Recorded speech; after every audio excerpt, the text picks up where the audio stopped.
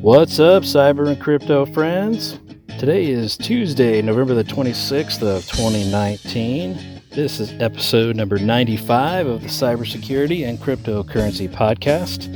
I'm your host, Eric English. All the views and opinions expressed on this podcast are solely my opinions and do not reflect that of my employer. If you want to follow me on Twitter, I'm at CyberCryptoGuy. All right, sorry for the little hiatus there. I was a bit under the weather the last couple of weeks, so took some time off to get well, but I'm back in the saddle again right here before Thanksgiving and ready to rock. So there's been a bunch of news. Bitcoin's really hurting my wallet right now, so we'll talk about all kinds of fun stuff today. I'll kind of run down the list here. On the cybersecurity side of things, there's a whole bunch more Facebook issues that you should be aware of as far as privacy goes. There's also, of course, yet another massive data leak that was out there on the web, so we'll talk about that one as well. We're also going to talk a lot about APIs and some of the recent hacks that have come out with APIs. We'll also touch briefly on T-Mobile and what happened to them. Also going to talk about Disney Plus and some of the password leaks that came from that and see if we can get to the bottom of how that happened. We're also going to touch on some new vulnerabilities that have come out, which both have said they're kind of whoops, we didn't mean to do that kind of things, but relating to Facebook using the cameras on our cell phone devices. So this happened to not only iPhone, but Android as well, so we'll talk about that a little bit. We're also going to talk a little bit about some new multi-platform malware that's been coming out more and more frequently here, so we'll talk about that as well. We'll also talk about public USB charging stations. I thought this was really interesting as well, so talk about that too. And on the cryptocurrency side of things, of course, we're going to talk about the price fluctuations and kind of how that all started, and hopefully we can figure out where it's going to go from here, but we're definitely going to talk about that quite a bit. Also going to talk about the Ukrainian railways and what they were doing with cryptocurrency. In other crypto news, we're also going to talk about GateHub, the online crypto wallet, and the data breach that happened there. We're also going to talk about China and what they've done to Binance's office in China. We'll also touch briefly on JP Morgan and what they're doing with testing a new blockchain system for automobile inventory. So we'll talk about that too a little bit. So that's it on the cryptocurrency side of things. And then for a kind of a sidebar topic, I'm going to talk a little bit about two of the biggest or bigger spam filtering providers out there, Proofpoint and Mimecast, and kind of what those differences are between the two.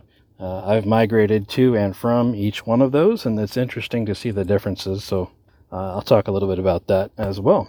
All right. So to kick things off here, let's start with the cybersecurity side of things, since there's a lot more to cover there. Some of the big news over the last few weeks has been, of course, Facebook and various issues there, as far as privacy goes, anyway.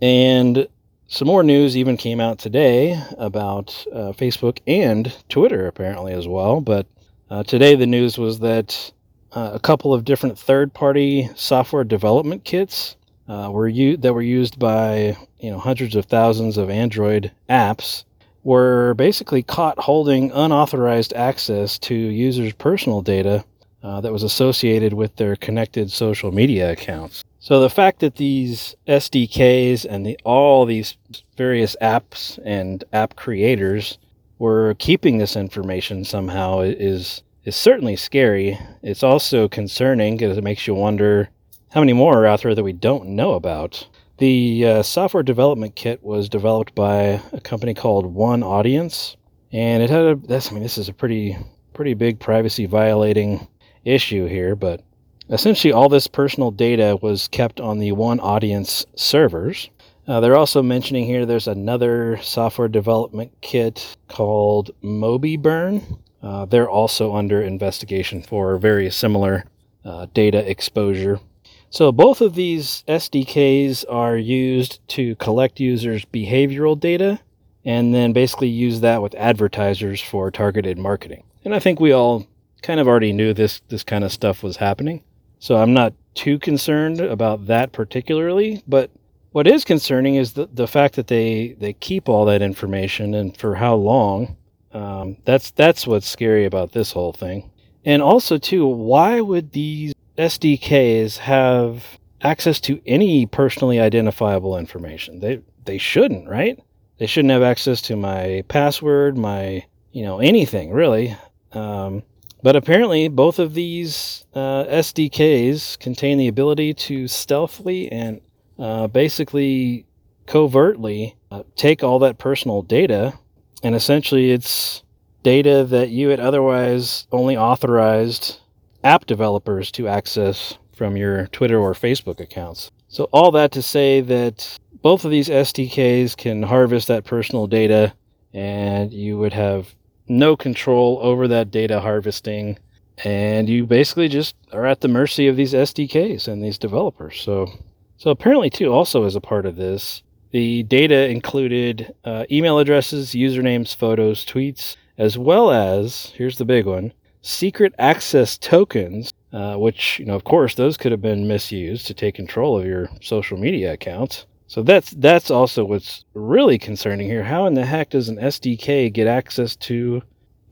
Why would an SDK need access to a secret access token? That's mind-boggling right there. So the One Audience SDK company came out and said that this data was never intended to be collected, never added to our database, and never used. Okay, so why did you have it? So anyway, just more and more and more issues with Facebook privacy. It seems like it's nonstop. The other big news recently about Facebook and other apps as well, Facebook in particular was essentially using your camera without your knowledge when you did or even didn't have the Facebook app open on your phone. So, of course, Facebook said that, this is, we didn't mean to do that, and it certainly was not by design, blah, blah, blah. And, of course, you can take pictures, for Facebook using your phone, and, of course, it has to connect at some point. But the fact that it was using the camera and the camera was on, that is what's scary, and that's what the big concern is there. Over the last week or so, they found that other Android apps were doing the same thing. WhatsApp, which I believe is also Facebook-owned, was another app that was identified as doing the same thing, among a whole bunch of others, too, as well. So apparently it was quite prevalent on the Android devices. As far as iOS goes, it was just the Facebook app. But nonetheless, that's also very, very big privacy concerns there. But I guess the problem is, what are we going to do about it? And when will people start taking it seriously? Because, we see this kind of stuff every week that comes out, but people still use Facebook. And it doesn't seem like it's going away anytime soon.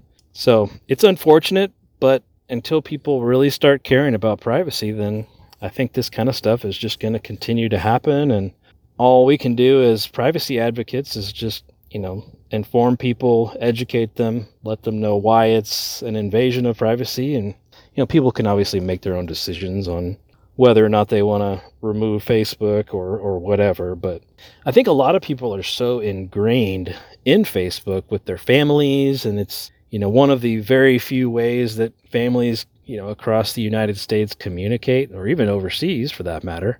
If you have family overseas and, you use Facebook to communicate, send pictures about the kiddos and, whatever it is, right? Family photos, all that stuff is out there on Facebook. And sometimes it's the only way that information gets out there. We don't typically pick up the phone anymore and call each and every one of our relatives. We just post it on Facebook and tell the relatives, hey, it's on Facebook. Or don't even tell them that. They just go out there and find it, right? So I think that's part of the issue, if you want to call it that, for people not moving away from Facebook as quickly. There's really no big second name alternative out there. There are plenty, but people just don't know they exist yet, or don't want to move to it because not everybody is using some secondary platform, right? Facebook is heavily used by pretty much everybody, and whatever the second place social media platform would be, you'd have to make sure that all of your family is also on whatever system that was. So until we get a strong number 2 competitor in the social media game that rivals Facebook, I think a lot of these things with Facebook will continue to happen. and people are going to keep their accounts just simply for that reason. They don't want to lose contact with those family members, and rightfully so, right? But anyway, that was probably the biggest news over the last couple of weeks with Facebook and privacy related stuff. It seems to be an ongoing thing with the old Facebook folks. All right, so on to some other cybersecurity related news here. There's a new, warning. My favorite things, new warnings that come out every week. And essentially, they're basically saying that don't use any public USB charging stations. Apparently, these are now being used for malicious activities. And they're essentially saying if you're going to use those, make sure you're using what they call a no data cable that's only for charging. So, really interesting stuff there. I guess you could always charge up to a little spare battery tank kind of thing if you carry one of those around with you. But they're saying basically don't use these public USB charging stations because now they are being targeted, whether it's at a airport, hotel, or wherever else that has them. They're basically saying that these may contain malware. And the vast majority of these USB charging stations were meant to be used for data as well, unfortunately. And there's basically no barrier between charging and data. And some researchers also found that they can do their own type of attack that makes it look like, they're just charging the device, but still sending data to the device. And they're calling it juice jacking. That's a new one on me, but essentially they can make it look like it's just sending charging signals to and from the phone, when in fact they're actually sending some malware potentially. So it's pretty wild stuff. They're also mentioning here in this article to not use the USB charging bricks. If you see those out in public, don't use those either, because those can be doing a lot more than just the USB ports in the typical charging stations that you see out there. So be careful on those as well. So that was pretty interesting stuff there. I guess I'm not surprised, but first time I've actually seen that being used for malicious activity. So if you travel a lot, you might want to carry around a little battery pack with you, and or just plug directly into the wall rather than using those big public charging stations that are out there. Or again, use the no data cable. All right, some other cybersecurity related news. Of course, there's been multiple breaches and data leaks, and you name it. A couple of the data leaks here. There was a misconfigured AWS S3 storage bucket that was exposing information on patients of substance abuse facilities. So yet again, another misconfigured S3 bucket out there. And I bet you can guess what the next one is, huh? What the next bucket is. Everybody say it with me. Elasticsearch. Yay, there's another one of those out there. This was the bigger of the two data leaks. They're saying it's 1.2 billion records that were exposed, a total of 4 terabytes of personal data, including social media profiles, work histories, and home and mobile phone numbers. I guess the good news there is it didn't contain credit card numbers or socials or passwords or anything else. But nonetheless, that's still a lot of data that could be used for social engineering tactics. And the company that was collecting all this data is called People Data Labs, and they're calling themselves a data broker, and they sell that kind of information. And they basically had 1.5 billion people included in all those records. 1.5 billion. That is a ton of people, and that's a ton of Facebook profiles.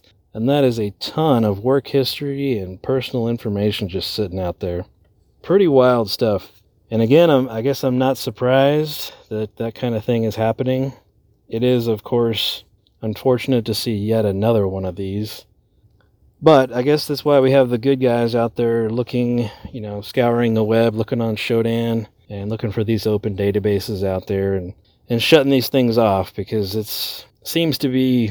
Well, it is. It's a weekly occurrence and doesn't seem to be getting any better, really.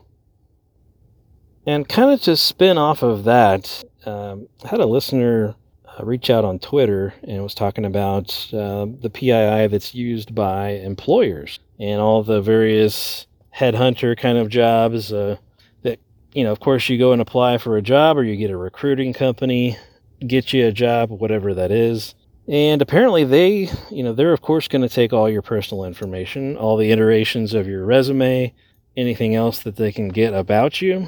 And they're also apparently using some of this information against you if you, let's say you don't take the job that they're trying to set you up with. They'll put you on their own, I guess they call it their own little blacklist, if you will, that all of the other recruiting companies know to go look at and say, oh, this guy didn't accept the last job. He's on the blacklist. We're not going to bother even working with this guy because he's probably not going to accept the job.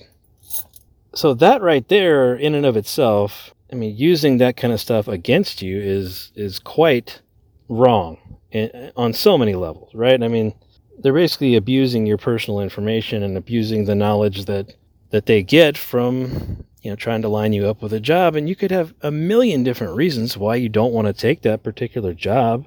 What if you got another offer that was outside of that recruiting firm? What if you got another offer that was just a better company and the recruiting firm didn't know about it? So yeah, you had to decline their offer. Well, they're going to put you on a blacklist now and communicate that with all the others. And in communicating that, of course, all of your personal information is going to go out with that communication. I don't know what they're using for this type of communication, how that information gets shared or spread. But also, too, stop and think about this as well. All those recruiters and all the PII they have on resume, do we have any idea what those recruiting companies do and how they store that data? What do they do with that data and how do they store it? Can you only imagine? I mean, I would think that, recruiting is probably, super fast paced. It's constantly always going, blah, blah, blah, whatever. They're not thinking about security, and they have access to quite a bit of personal information. If you think about it, they're going to have all the info on your resume, which is typically your entire work history, and typically your home address as well is on there, your phone number, your email address. Who knows, right? They could even potentially have some other sort of sensitive PII. I don't know why they might have a social, but I guess that's a possibility in some cases. But nonetheless, it's something to think about when you're going out and using a recruiting firm. How are they going to store your information once you've applied for the job and let's say you've got the job that you want and you're done using that recruiting firm?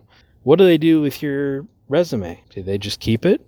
Do they, I mean, who knows, right? Do they have some S3 bucket? Do they just throw it all in on the web?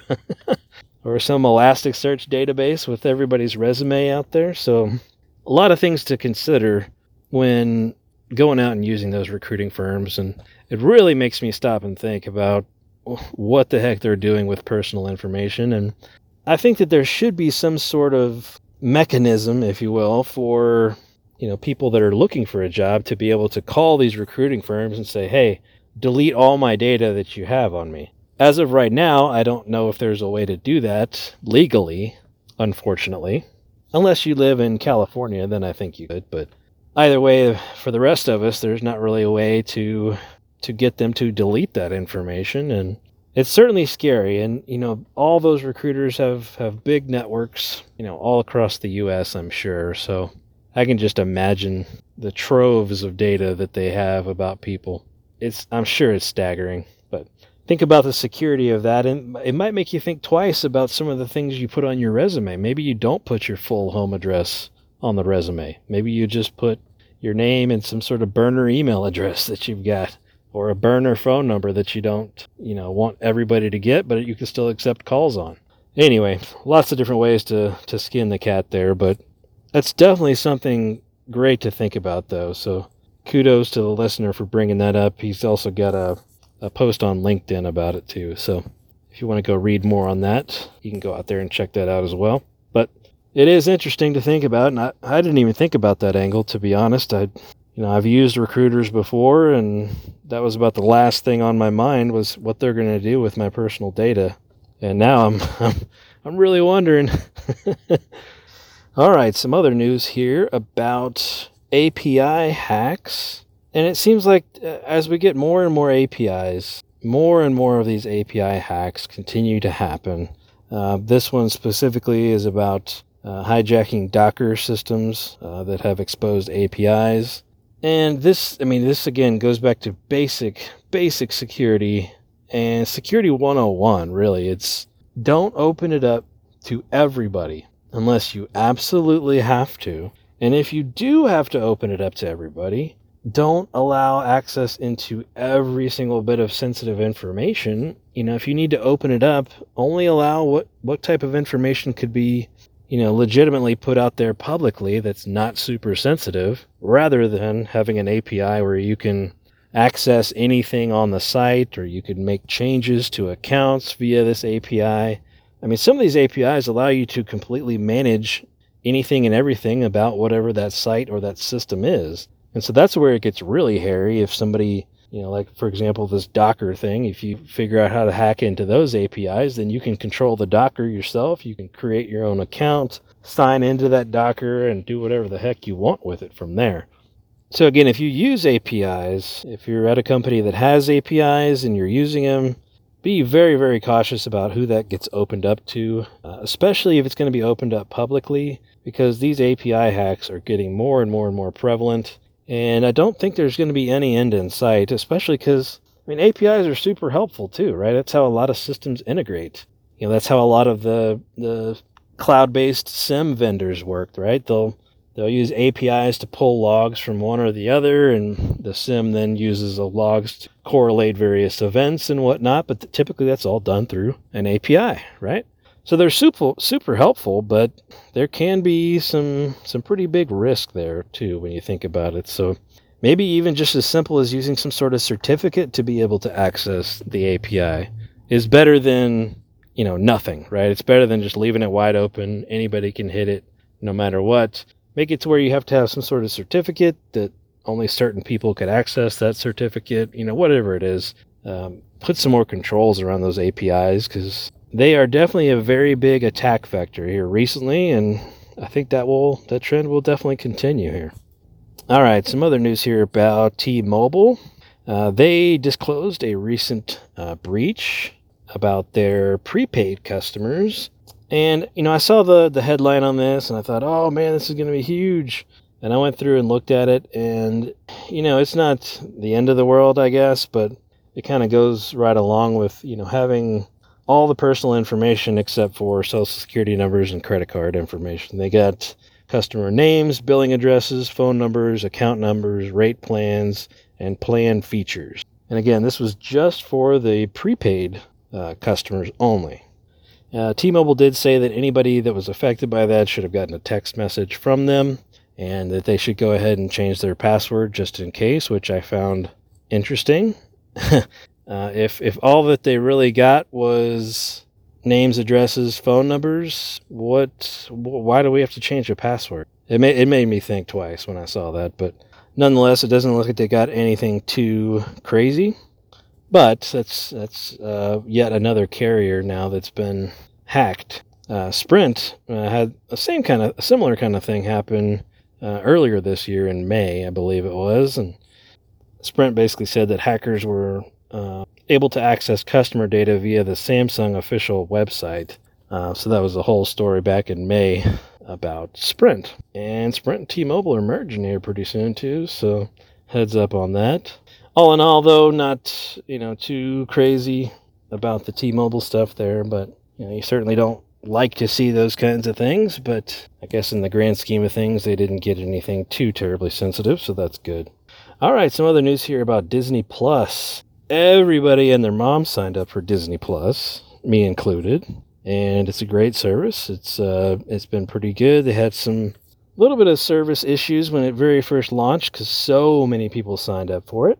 But it's doing much better now, and the unfortunate part, though, is within hours of their launch, hackers were able to get into these various accounts, user accounts, and they were locking people out, changing credentials on people, and also selling them on the dark web. So there's a whole lot of interesting information here about this. So the Disney Plus servers crashed on the 12th of November during the debut. The company attributed that to the high demand for their services, right? Rightfully so, of course. I'm sure everybody was on there trying to watch, the new Star Wars TV show or whatever it was, right? But the service got, about 10 million customers, they're saying, within the first 24 hours. So it's quite a few. But shortly after all these, 10 million people signed up, a bunch of people were complaining that they lost access to their accounts. And all these people were calling in to Disney support. And, of course, Disney support was getting bombarded with all the other service calls. And they basically weren't able to get back into their Disney Plus accounts for a while. Now, Disney Plus came out and said that they take, of course, they're going to say they take security very seriously, but they are also saying there's no indication of a security breach on Disney Plus. So the question is, how did all these accounts get hacked? So that's the part that still remains a little bit sketchy here. But I've also looked out on various hacker forums, and I can confirm that there are tons of Disney Plus credentials out there being given away now for free. So one of the theories about how this happened is the fact that people reuse passwords. Of course, people reuse passwords. It happens all the time. We know that for a fact Netflix gets, they're trying to phish Netflix constantly. I get all kinds of fake Netflix emails about my account expiring and payments failed and all that kind of good stuff, trying to phish for Netflix credentials. And if somebody reuses that password, which I'm sure a lot of people did, they want to use the same password for all their streaming stuff, and criminals were doing some password spray attacks with those reused passwords, boom, guess what? They've hacked a ton of new accounts. So that's how they're kind of saying that this, that's the theory anyway of how all these accounts were hacked so quickly. But if you use Disney Plus and you haven't already changed your password, you might want to. They're saying it affected thousands of people, so I know that millions of people have signed up for the service, of course. So the fact that only thousands of them were affected by this, I guess, is sort of good news there. But the likelihood that it's you is a lot lower. But regardless, Disney Plus is saying it was not their fault. And we know that credential stuffing hacks, that's a constant thing that always happens too. So not surprised about that one bit. All right, some other cybersecurity news here about some new malware that's come out called AC Backdoor malware. And it's targeting Linux and Windows. So typically it's Windows that gets targeted. I think we all know that. Mac occasionally gets targeted, but this particular strain of malware affects both Windows and Linux. But they're saying that this is some pretty damn sophisticated malware. It's able to duck various antivirus products out there, but they are saying that it uses the same command and control center and the same protocols to communicate with that command and control. They're saying on the Linux version of this malware, it's got a few more capabilities, such as renaming processes. So that's interesting, that they could rename various processes on your Linux box and hide itself, potentially. So I just thought more than anything, it's interesting to see that now a multi-platform malware is starting to become more and more prevalent. This isn't the first time I've seen this, but I think that this kind of thing is, of course, going to continue, and it's going to get more and more prevalent as the adoption of Linux goes. I mean, right now we're growing quite a bit in the Linux community. There's, AWS has all those Linux instances you can spin up for little or nothing, and damn near 80% of the web probably uses Apache for their web server, which is Linux based as well. Typically, you can run it on Windows too, but the vast majority of Apache is running on Linux. So there's definitely a lot more adoption with Linux nowadays than there ever was. So I think this kind of thing is going to continue, and we'll see more and more malware targeted for multiple operating systems. All right, so let's jump over to the cryptocurrency side of things. And first and foremost, I think probably the biggest news is the price. What the hell happened? Bitcoin went way the hell down. As of right now, today, we're sitting at $7,082. So what the heck happened? Well, probably the biggest news of the last couple of weeks is the fact that China shut down the Binance office in China and vowed to basically take out any other cryptocurrencies that had physical offices in China. So they raided the Binance office in Shanghai and closed it down. And shortly thereafter, we see the price of Bitcoin just absolutely tank.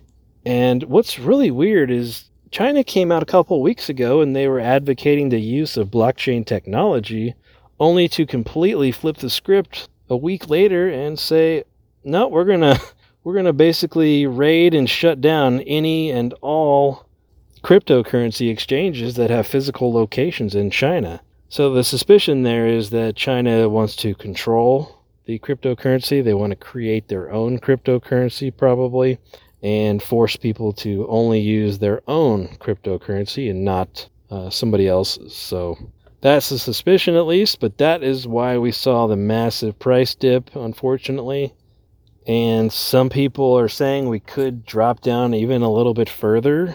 Gosh, I hope not.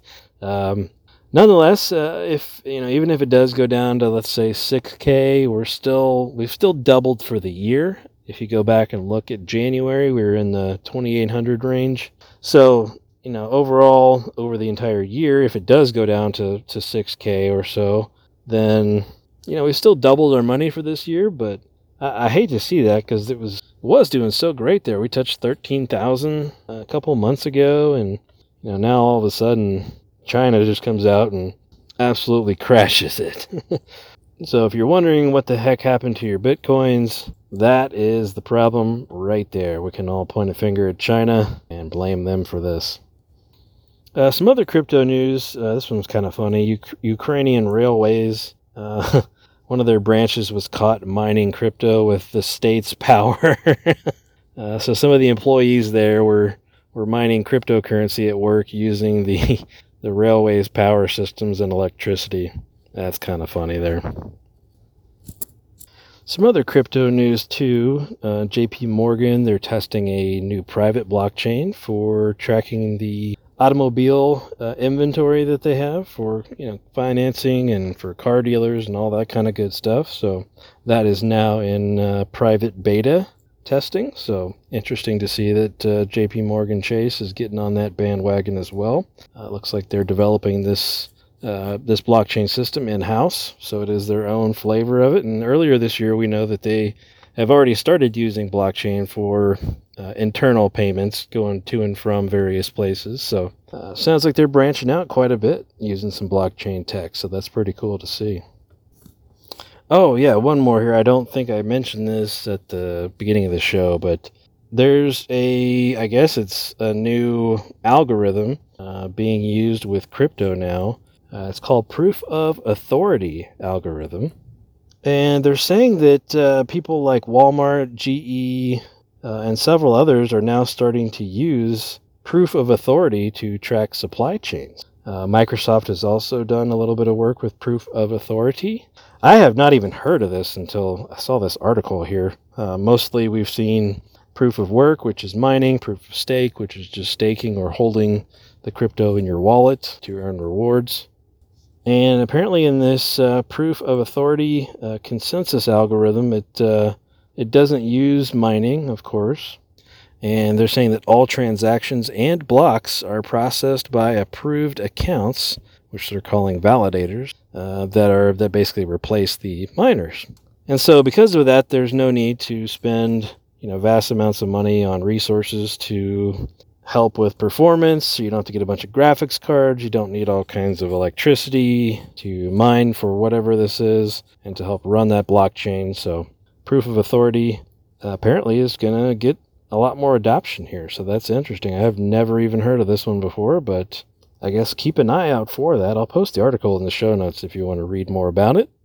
But it's certainly interesting to see this new algorithm out there. So all right, that's it for the cryptocurrency side of things. As far as the sidebar topic today, I was going to talk a little bit about the differences between Proofpoint and Mimecast. And there's a lot of debate between, the two companies, which one's better, which one's worse. And what's interesting, I guess, from the experiences I've had, I've migrated to and from each of them. So I've seen it from a lot of different angles and perspectives. We've seen clients moving to Proofpoint or moving away from Proofpoint to Mimecast. And it's interesting all the various reasons that they do this kind of thing and they move back and forth between these two companies. They are probably two of the most, I'd say they're upper echelon of filtering, spam filtering and whatnot, companies out there. So they're definitely two of the better ones, in my opinion at least. And some of the biggest differences, though, that I've seen are the price. Number one is the price, for sure. For whatever reason, Mimecast just doesn't charge as much as Proofpoint. Why, I don't know. But a lot of customers were able to get way more services through Mimecast and still pay less than what they were paying with Proofpoint for fewer services. So that was probably the biggest difference that I've seen between the two. Now, we've had customers move away from Mimecast because they felt like it wasn't doing a good enough job. So that's why they switched over to Proofpoint. And, same thing goes for the other way around. Some folks thought that Proofpoint wasn't doing a good job, so they switched over to Mimecast. So it just kind of goes both ways there. Some of the other big differences that I've seen, Mimecast also offers their phishing training program through that. Proofpoint does as well now. Proofpoint bought Wombat Security, I believe it was, and so they do all their phishing training through that. So those kind of services are now being bundled in with your standard phishing stuff, so I guess that's good to see. You don't have to go out and get a separate service from the company like KnowBe4 or similar. But the other, I'd say, aside from the cost, the other biggest difference between the two platforms is the interfaces that you have to use for managing and administering both platforms. So the downside with Proofpoint is there are probably, I want to say, like 4 or 5 different consoles that you have to log into just to be able to do all the administrative tasks, whereas Mimecast kind of has it all into one place now, so I think that bodes well for Mimecast. Less systems to log into, less interfaces to have to learn. It's all one simple unified interface. It all has kind of the same similar theme, and you're able to navigate it because it's familiar.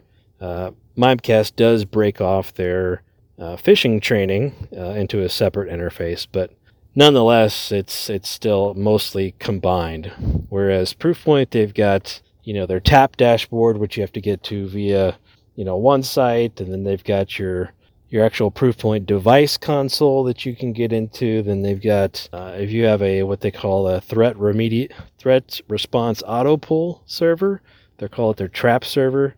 If you have one of those, and you got to log into that separately because it's on site. There's a lot of different things that you have to manage with the Proofpoint side of things. So that was probably the other biggest difference between the two.